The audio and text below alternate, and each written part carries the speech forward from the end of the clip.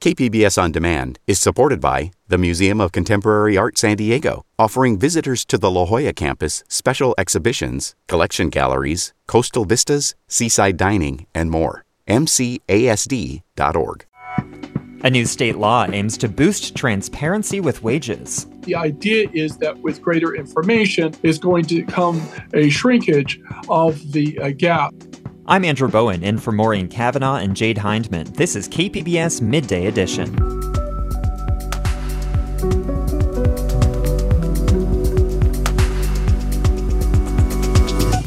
The state's push for electric vehicles presents new challenges for managing the grid. We have capacity that's there. It's about how do we incentivize customers to use that capacity. The queen of Vietnamese rock and roll steps back into the spotlight with an album of restored classics. And Rick Steves delves into European art history in a new 6-part TV series. All that is ahead on Midday Edition.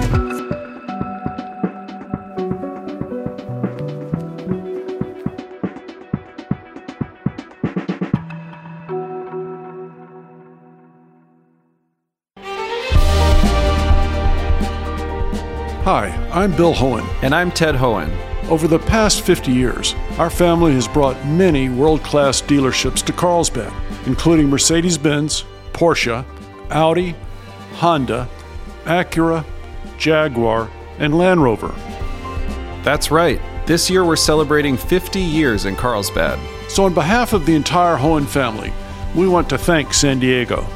Throughout the years, we've taken tremendous pride in meeting and even exceeding our customers' automotive needs. We value the relationships with our clients and look forward to serving you for years to come. We invite you to visit one of the Hohen Carlsbad dealerships or hohenmotors.com.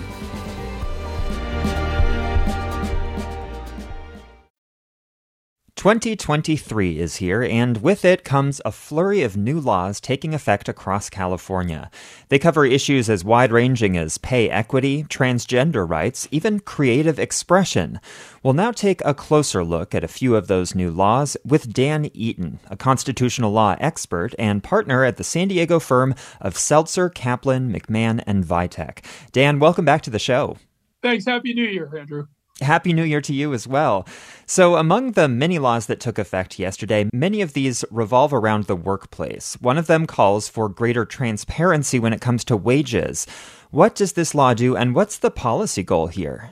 Well, let me start with the policy goal first. The policy goal is to shrink the gap that persists, particularly between men and women in the workplace, and particularly women of color and men in the workplace. And the law requires employers of 15 or more employees to include in any job posting the pay range of the position that is being advertised. And that's true whether the employer itself posts the job or whether it has some outside agencies such as Indeed posting the job announcement. It also, interestingly, allows current employees to ask for the pay range for the position that the employee currently holds. Again, the idea is that with greater information is going to come a shrinkage of the gap that continues to persist between some people in the workplace and others.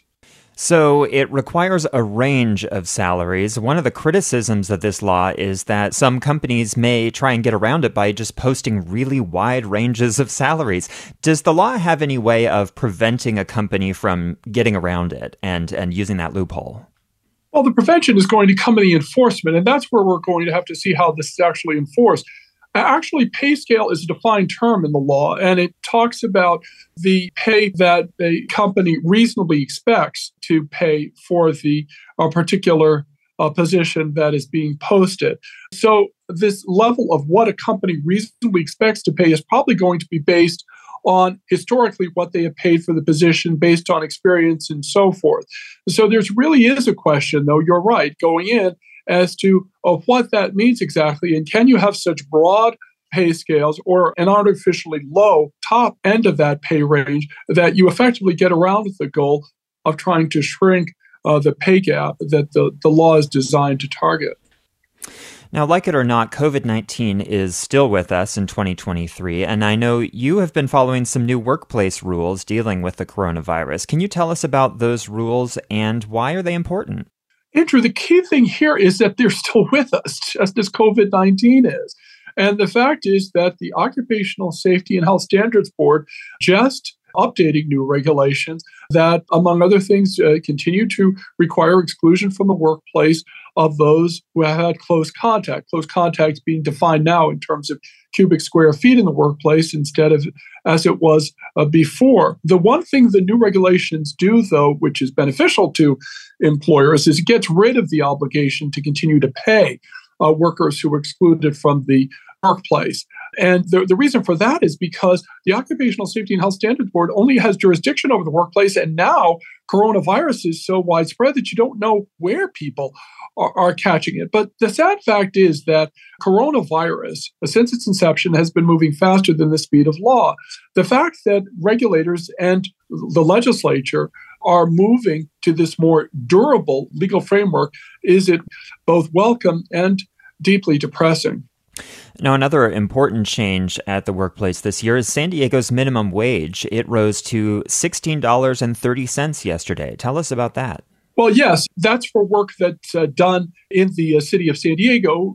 In some respects, more significantly, the state minimum wage for employers of all sizes increased to $15.50 an hour. The importance of that is not only with respect to those who earn the minimum wage, but also exempt workers who are exempt from the minimum wage, because, of course, they have to be paid a salary of twice the state minimum wage. It means that those exempt workers will jump to a minimum of $64,800 a year. Well, let's move on to abortion rights. California already allowed abortion, and it codified that into the state constitution with November's election. But are there any changes to abortion rights in California that we should be aware of? Well, not so much abortion rights, except, of course, for the enactment of the constitutional amendment, which went into effect actually last year, right after the election. But with respect to enforcement, and there is an important new law that specifically says that if you've got a state that has serious abortion restrictions and they seek some sort of information about whether people are traveling to California to get abortions, state and local law enforcement officials are not able to cooperate with them in getting that information or arresting these individuals who are traveling from one state to another to gain access to California's very protective protection of the right of a woman to terminate her pregnancy. And Dan, there's also a new law on the rights of transgender people and their families that just took effect. What can you tell us about that? That new law, again, like the abortion law we were just talking about, says if you have states that have enacted restrictions on gender-affirming health care or gender-affirming mental health care, and they travel to California, state law enforcement cannot participate in issuing subpoenas for that purpose. There can't be any interference with any of that with respect to child custody matters, with respect to civil discovery. Those kinds of subpoenas are not going to be honored with respect to providing information as to who is seeking gender-affirming healthcare, particularly minors, because that's really where a lot of the action is in these states, although some states are even considering laws with respect to gender-affirming healthcare that deal with adults as old as 25. So let's say parents of a transgender child in Texas are fleeing that state and come to California so they can continue to give their gender-affirming care to their child. California won't allow the state to cooperate with any sort of criminal or civil investigation into those parents and how they're treating their children. Is that right? That's exactly right. The idea is to provide a sanctuary of sort in the state of California, which has a very strong public policy and laws protecting gender-affirming healthcare and gender-affirming mental health care. What California doesn't want to do in enacting this law is to cooperate with other states that have very different public policies. There's another new law that aims to protect creative expression from being used as evidence in criminal cases. There's got to be an interesting backstory to this one, Dan. Tell us what it is. There is. And the interesting backstory, Andrew, to this is that it turns out that particularly African American males were having the fact that they created rap lyrics that have some violent or misogynistic elements used against them in criminal proceedings. That seemed to disrupt the free creative expression that we value so much in this country, and particularly in California. So going forward, that kind of evidence will be excluded from criminal proceedings. Dan Eaton is a constitutional law expert and partner at the San Diego firm of Seltzer, Kaplan, McMahon, and Vitek. Dan, thank you for joining us, and a very happy New Year to you. Happy New Year to you, too. Good to be with you, Andrew. California is poised to add millions of electric cars to local roads in the next decade. But is there enough electricity to fuel them? KPBS environment reporter Eric Anderson looks at whether the grid can handle all that load. The gentle hum of electric vehicles could soon overtake the rumble of internal combustion engines in California. Clean air regulators say all new cars sold in the state will be electric or zero emissions by 2035. But California's relationship with the power grid is fraught with uncertainty, a fact highlighted by a late summer heat wave. Between now and next Wednesday, we're going to be experiencing a prolonged heat moment. We're going to have Governor Gavin Newsom's calls for conservation were answered, and the threat of rolling blackouts was averted. But Newsom was roasted on social media after power grid officials asked residents not to charge their EVs during the evening. That came just a week after the state announced the 2035 ban on the sale of new cars with internal combustion engines. Still, California remains committed to shrinking its carbon footprint as a way to avoid more intense wildfires and drought, hallmarks of climate change. We need to eliminate emissions from the California economy. David Victor is an energy policy researcher at UC San Diego. Biggest source of emissions right now in California, 41% of emissions come from transportation. So you got to tackle that. And the leading solution, not the only solution, but the leading solution is electrifying, especially electrifying cars. Victor says no one wants the electric grid to become less reliable, and he says there's time for the state to absorb the coming demand. He says EVs are arriving in the midst of an energy transition. Solar and wind are rising in prominence, but that also calls for more energy storage capacity, and the grid will have to be built up to account for the extra draw from EVs. Pretty much every study shows there's going to be a significant increase in the demand for electricity in California as a result of this. I think many of the studies suggest that light-duty vehicles alone, so cars, that they are going to be responsible for maybe a 1/4 increase in the demand for electricity between now and 2045. And while millions of new EVs will be feeding off the electric grid in coming years, the change isn't immediate. San Diego Gas and Electric representatives say they can handle the demand for more power as more EVs hit the road. The short answer to that is yes. Jenny Reynolds is San Diego Gas and Electric's Director of Clean Transportation. The long answer is much more complicated. And so when you start getting into the specifics of when that load's going to hit, how it's going to hit, what new technology and what type of battery storage we have to help, that's a much more complex answer. Reynolds says the utility can build the required power lines and transformers. That's what utilities do.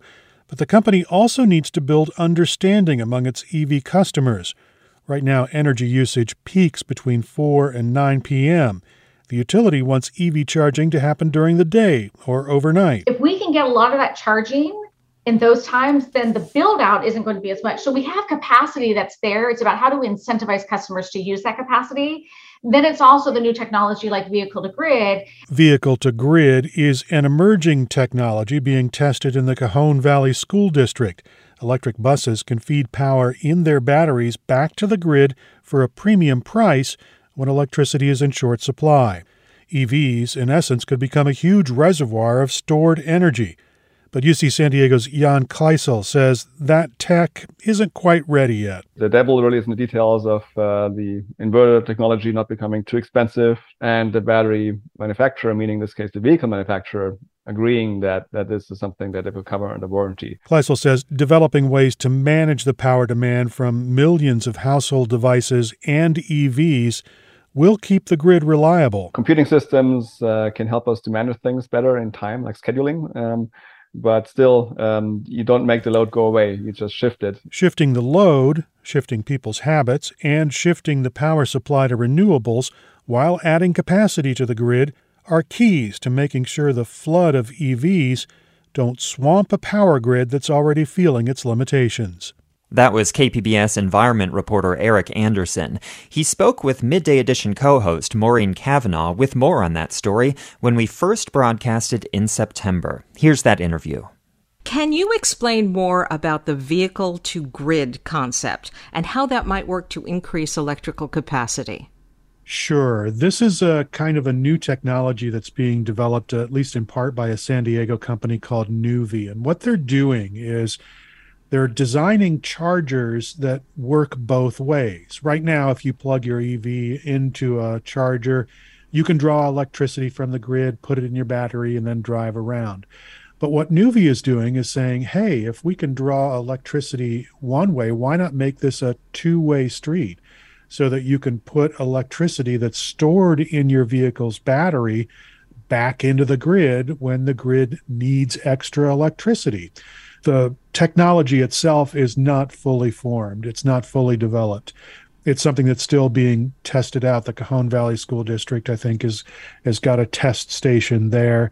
But it seems like in relatively short order, if everything lines up well, if the manufacturers of the vehicles and the batteries agree that this is a good idea, and then the charging stations get changed over to make this possible, that it may be a real solution to the capacity problem that California's grid keeps bumping up against. But won't EVs just have to recharge and get all that energy back from the grid when they want to drive around? Sure, but think of it like hydropower, right? If you have a big reservoir that sits at a higher elevation and you can release water and generate electricity during peak electricity usage hours, like between 4 and 9 p.m., then you can pump that electricity back into the grid, back into the reservoir that's higher up during a period of time when there's plenty of electricity and electricity is cheaper. Now, does battery storage capacity keep increasing for EVs? Yes and no. For some EVs, the bigger EVs that are coming into market, they have bigger batteries. So I would say for those EVs, yes. For the smaller EVs, no, not so much. I think what you're seeing right now is a range of battery sizes in vehicles, which range from somewhere around 60 kilowatt hours to, a little bit over 100 kilowatt hours. But I think that those sizes and that range will stay pretty much stable over the next couple of years at least. It's not only electric vehicles that will be demanding more from the grid. San Diego wants most household heating and appliances to switch from gas to electric by the year 2035.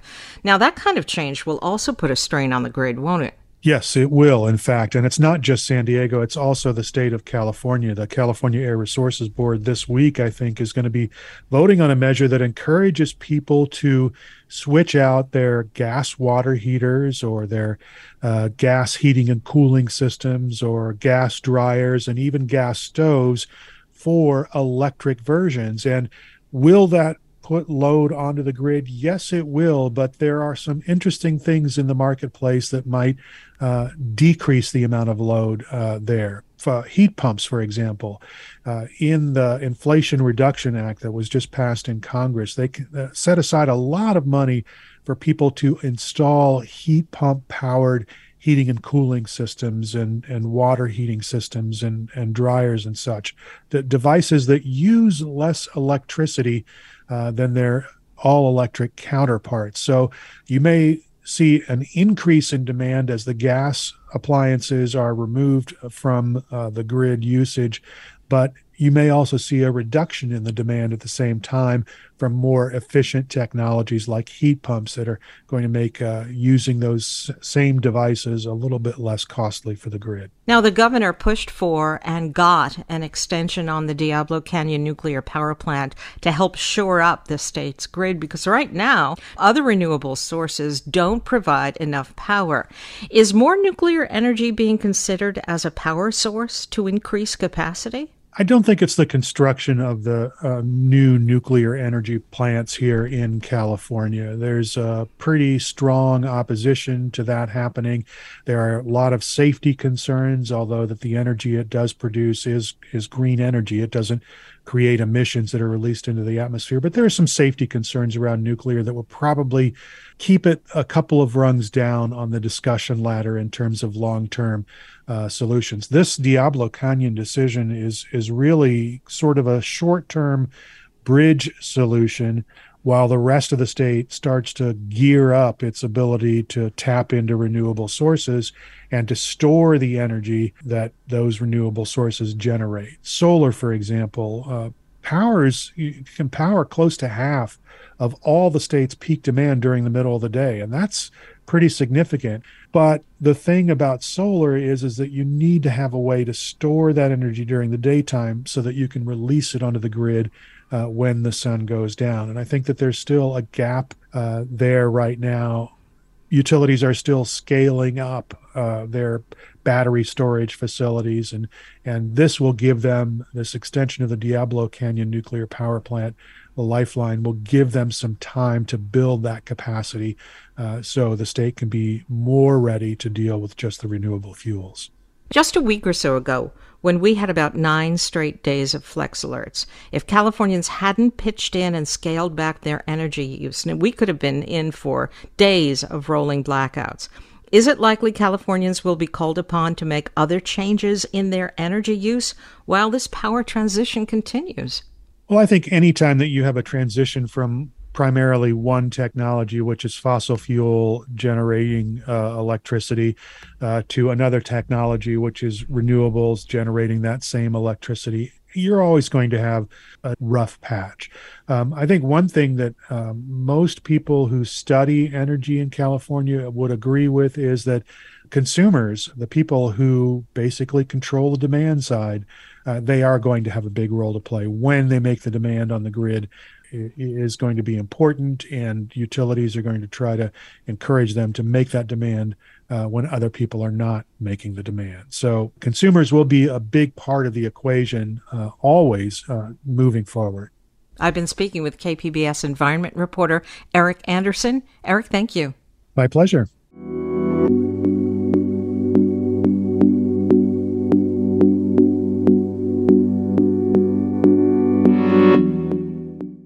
Hello, podcast listener. Full disclosure, I'm going to make some assumptions about you. This probably isn't the only podcast you enjoy. Blink if I'm right. It's probably not the only thing you watch or listen to on KPBS either. If I'm right about that, then I'm guessing you make it a point to check in on a regular basis to see what's new, take in the latest and greatest, and then you go back to your daily life until we happily come together again. We're sort of like a virtual buffet. When you're hungry for information and entertainment, you go to KPBS and want to eat, consume all you can, right? Well, you should know that when you become a member of KPBS, you're keeping the entire TV, radio, and online trays full of fresh ideas, like the tasty podcast you're enjoying right now. Help feed your appetite for KPBS. Become a member today. Just go to kpbs.org, click the blue Give Now button, and make a donation. Thank you. This is KPBS Midday Edition. I'm Andrew Bowen, in for Maureen Cavanaugh and Jade Hindman. In 1960s Saigon, a singer named Phuong Tham rode the wave of edgy modern music inspired by the California surf sound. It was nothing like the French jazz or folk opera that Vietnam was used to hearing. The major Saigon labels recorded Tham's songs. She headlined the nightclub circuit, and she collaborated with famed composers and musicians. But then, she disappeared from the music scene for more than 50 years. Turns out, she became a doctor's wife, living in suburban San Jose. But at 77 years old, she's now reclaiming her identity as Vietnam's first rock and roll queen, with a new album of her restored classics called Magical Nights. Reporter Christine Nguyen brings us her story. A fortune teller said she'd be famous one day. But at 14, Nguyễn Thị Tâm, or Thumb, was a mediocre student. But she didn't care. She had music. My house, we have only one radio. Anyway, now we're going back to Richard Dimbleby in London. And my dad, every day, he listened to the news from BBC, and I want to listen music. Since her dad hogged the radio, Thumb wandered the noisy village courtyard. One neighbor's radio played American pop.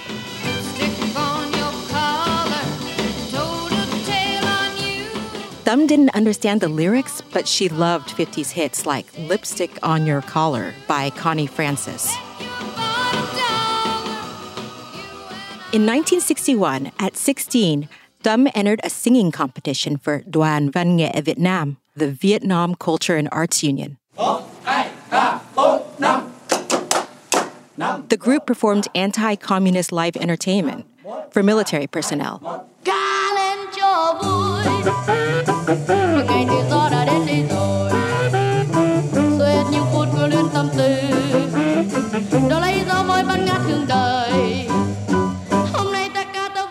It was good money, but eventually Thumb ditched the propaganda music and high school too. She found mentors who shared her love of Western music. One renamed her Phương Thumb. It was more lyrical and meant the direction of the heart. And with that name change, her sound morphed.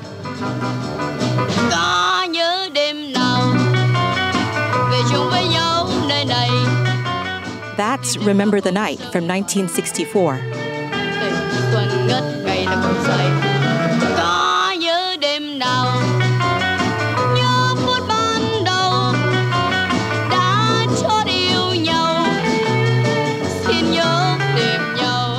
Thumb had an admirer, an officer who followed her as she hopped from Tan Son Nhut Air Base to Saigon nightclubs like the Paramount and the Olympia. He loved it when Thumb sang this one Nat King Cole song. He said it reminded him of her enticing lips. The song is tenderly. The last word is, you took my lips. You took my love. So tenderly. One night, the officer brought along a young new military doctor. November 63. Lúc đó là đảo chánh giống như là ông. She says it was November 1963, the same month Vietnam's president, Ngo Dinh Diem, was assassinated. After her set, Zhu, the young doctor, asked for her address. Tenderly then became their song. So tenderly. Their marriage, almost 3 years later, between a singer and the son of an elite family, was scandalous. Their parents didn't come to their wedding. Oh, they don't accept me. They don't accept me. But I'm already in love. Yeah. Thumb says it didn't matter. Her daughter Hannah says they were in love. But before she became a wife, Thumb became a star. The major Saigon labels recorded her songs. Here's Still Loving You Always from 1965. Nào có ai biết đâu rằng khi đã yêu, nếu chót thương mến nhau nhiều. She headlined the nightclub circuit, and she collaborated with famous composers and musicians. It was rare to see women singing Western-style music.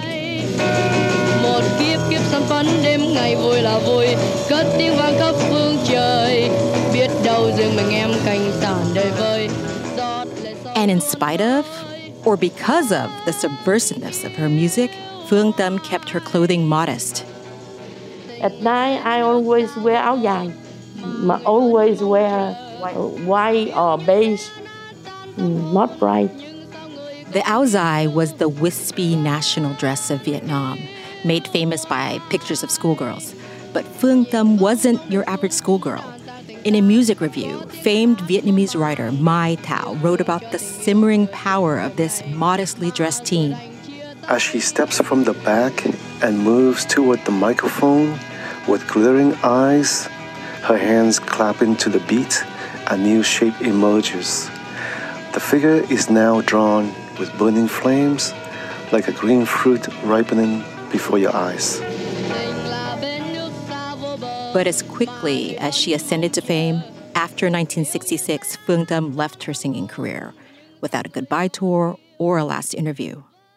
The war got worse, and she had 3 kids. Her oldest, Hannah, remembers hiding from bombs. The rockets would go, the sirens. So whenever we would hear the sirens, we would go into the bunker. With the fall of Saigon in 1975, the family evacuated on a cargo plane. They eventually arrived in Southern California. There, Thum found work, mostly random, repetitive piecework for the garment industry. 1 week I have $60. Meanwhile, her husband studied to requalify to practice medicine. Life revolved around the kids and eventually supporting Zhu's successful pediatrics practice in San Jose. It was always cooking, cleaning, going to work, disciplining us, making sure that we were well-behaved. Hannah is a doctor like her dad. In fact, all 3 of Thum's children became doctors. Although the kids weren't particularly musical, their parents stayed in love with music. Here are Thum and Zhu at a music lounge in Little Saigon in Westminster. Used to be so natural. Used to be to talk about forever. Thum's past life as a singer was like an open secret. She didn't deny it, but she stuck to singing other people's hits, not her own. When her husband Googled her, he found YouTube videos of other women claiming to be Phương Thum.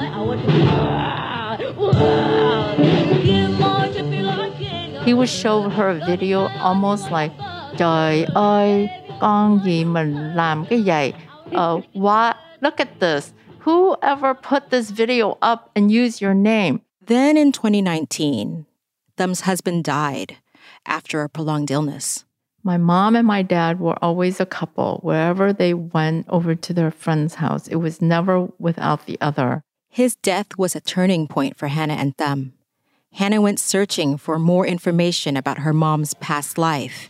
She stumbled across compilations of Vietnamese wartime rock music, including the most successful album to date called Saigon Rock and Soul.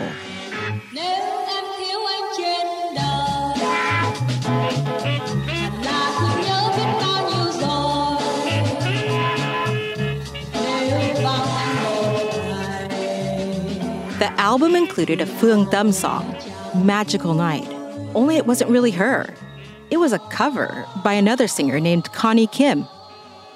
Is this you on the cover smoking? And she said, oh, they are liar. I never smoked. Hannah kept finding more fake Phương Thum YouTube videos.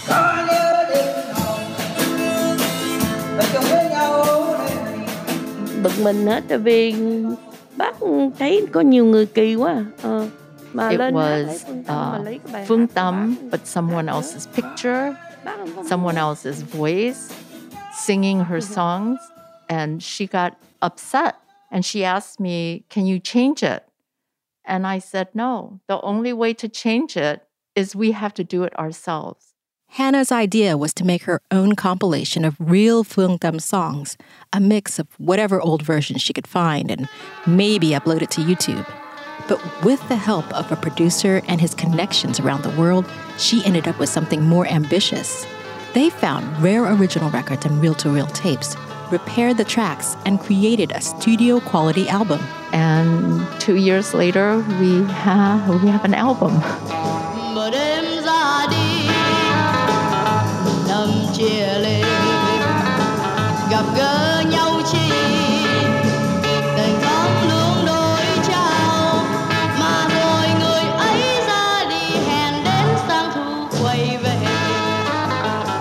That's Dreamy Love, first recorded in 1965 and now restored on the album Magical Nights. The process brought mother and daughter closer together. I didn't think my mom was cool at all. And now she's like hot. And it helped Thum reclaim her identity, separate from one as a wife and a mother.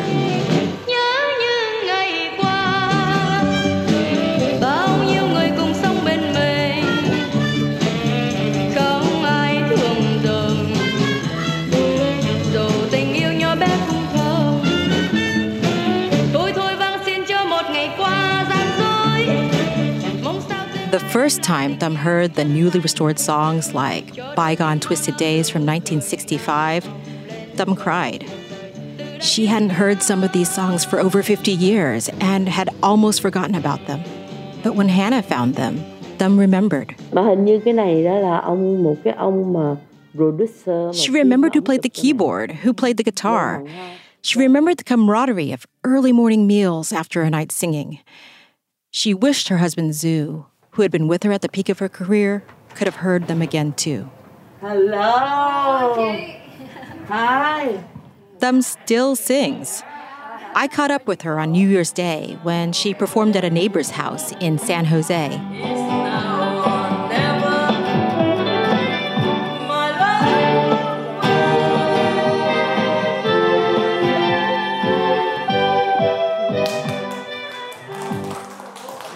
The guests eat it up. One man tells me the music takes him back to his childhood, before the worst of the Vietnam War. Nhưng mà tôi nhớ bao giờ những cái thời gian mà còn học đi học đó là được những người anh chị mà nói bằng. This is Do You Remember from 1965. Nhớ gì không anh ơi, niềm yêu thương em chót trao cho người trai ngoài nơi biên cương, âu cô đơn thao thức bao đêm trường. Còn nhớ gì không ơi. Documentaries and movies of the Vietnam War often feature American rock music. In fact, on my first flight back to Vietnam after my family fled, I looked out the window to the jungle below. The Doors song, The End, played in my head. Up to then, Western songs were my cultural reference. But Vietnamese musicians were part of that soundtrack too. And one of the first was Thum, once known as Phương Thum. She's not a teenager anymore. She's 77 and confident in a spangly top. And she's ready for her victory tour. That was reporter Christine Nguyen. Public radio programs attract educated consumers and business decision makers. You can reach this highly desirable audience with your company's marketing message on KPBS. Isn't it time to make our listeners your customers? Find out how by calling 619-594-5715 today. This is KPBS Midday Edition. I'm Andrew Bowen. Now that Europe has reopened its doors to tourism, many eager, soon-to-be travelers are planning long-awaited vacations across the continent. If this describes you, you might want to check out a new 6-hour series from Rick Steves called Art of Europe. The series starts with the Stone Age and ancient Greece and finishes with the modern age, telling stories about famous works of art, the artists that made them, and the history that inspired them. I spoke with Rick Steves about the new series and began by asking him why he wanted to focus a series on the art of Europe. Here's that conversation. Well, you know, all my life in my career, I've been teaching European travel. And a huge part of European travel is getting excited about the art.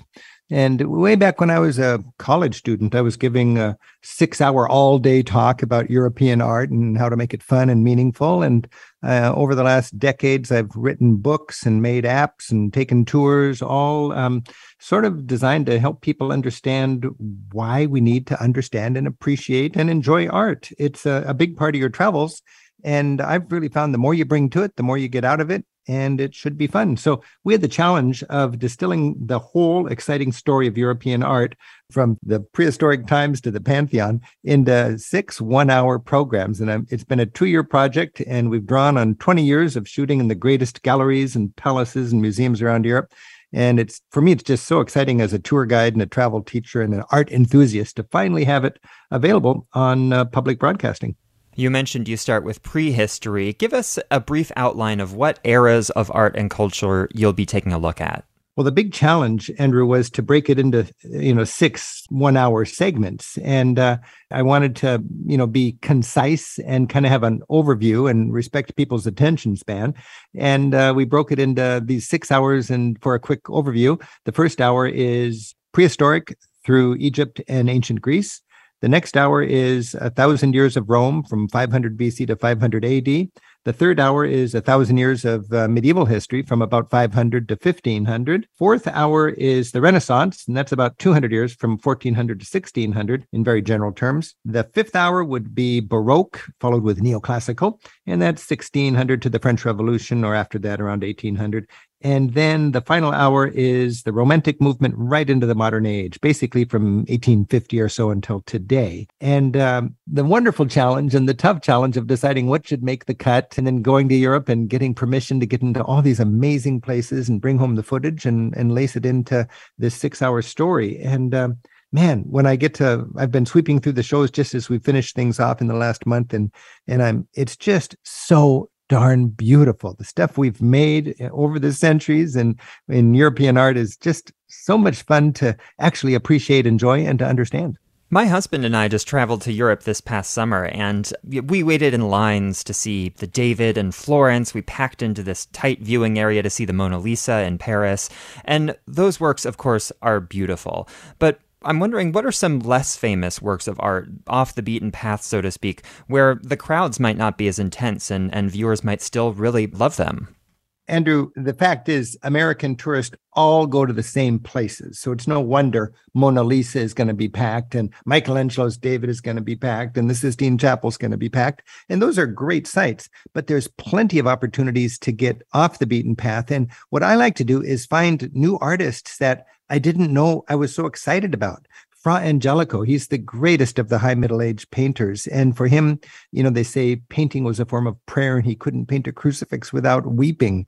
There's some incredible sensuous tapestries that came out of the late Middle Ages. One is called The Lady and the Unicorn, and it just celebrates people enjoying life and actually getting sensuous about things, and to see the smirks and the innuendo in the art from 500 or 600 years ago is amazing. To know that art is propaganda, and then to see it through the proper lens, so you can imagine what was going on back then, is just so much fun. And our challenge is not only to not just go to the most famous places, but to bring some understanding with us. People ask me, how can you, well, there's two things. How can you avoid the crowds, and how can you save some money?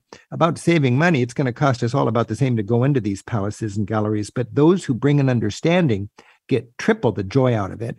And as far as crowds go, the thing about COVID is it has taught Europe that they need to control crowds better. And they've got this situation where everybody wants to go to the same places.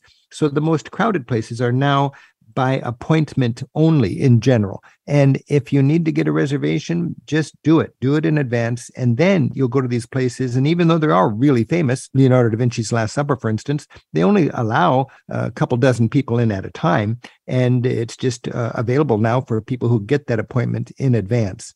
But to answer your question, there are so many artists that we don't appreciate until we learn about them, until we see them over there in their original situation. I just love finding a new artist that I didn't know I liked so much. There's Mucha for the Art Nouveau. There's David for the French Revolution. Of course, there's Klimt in the modern age in Vienna.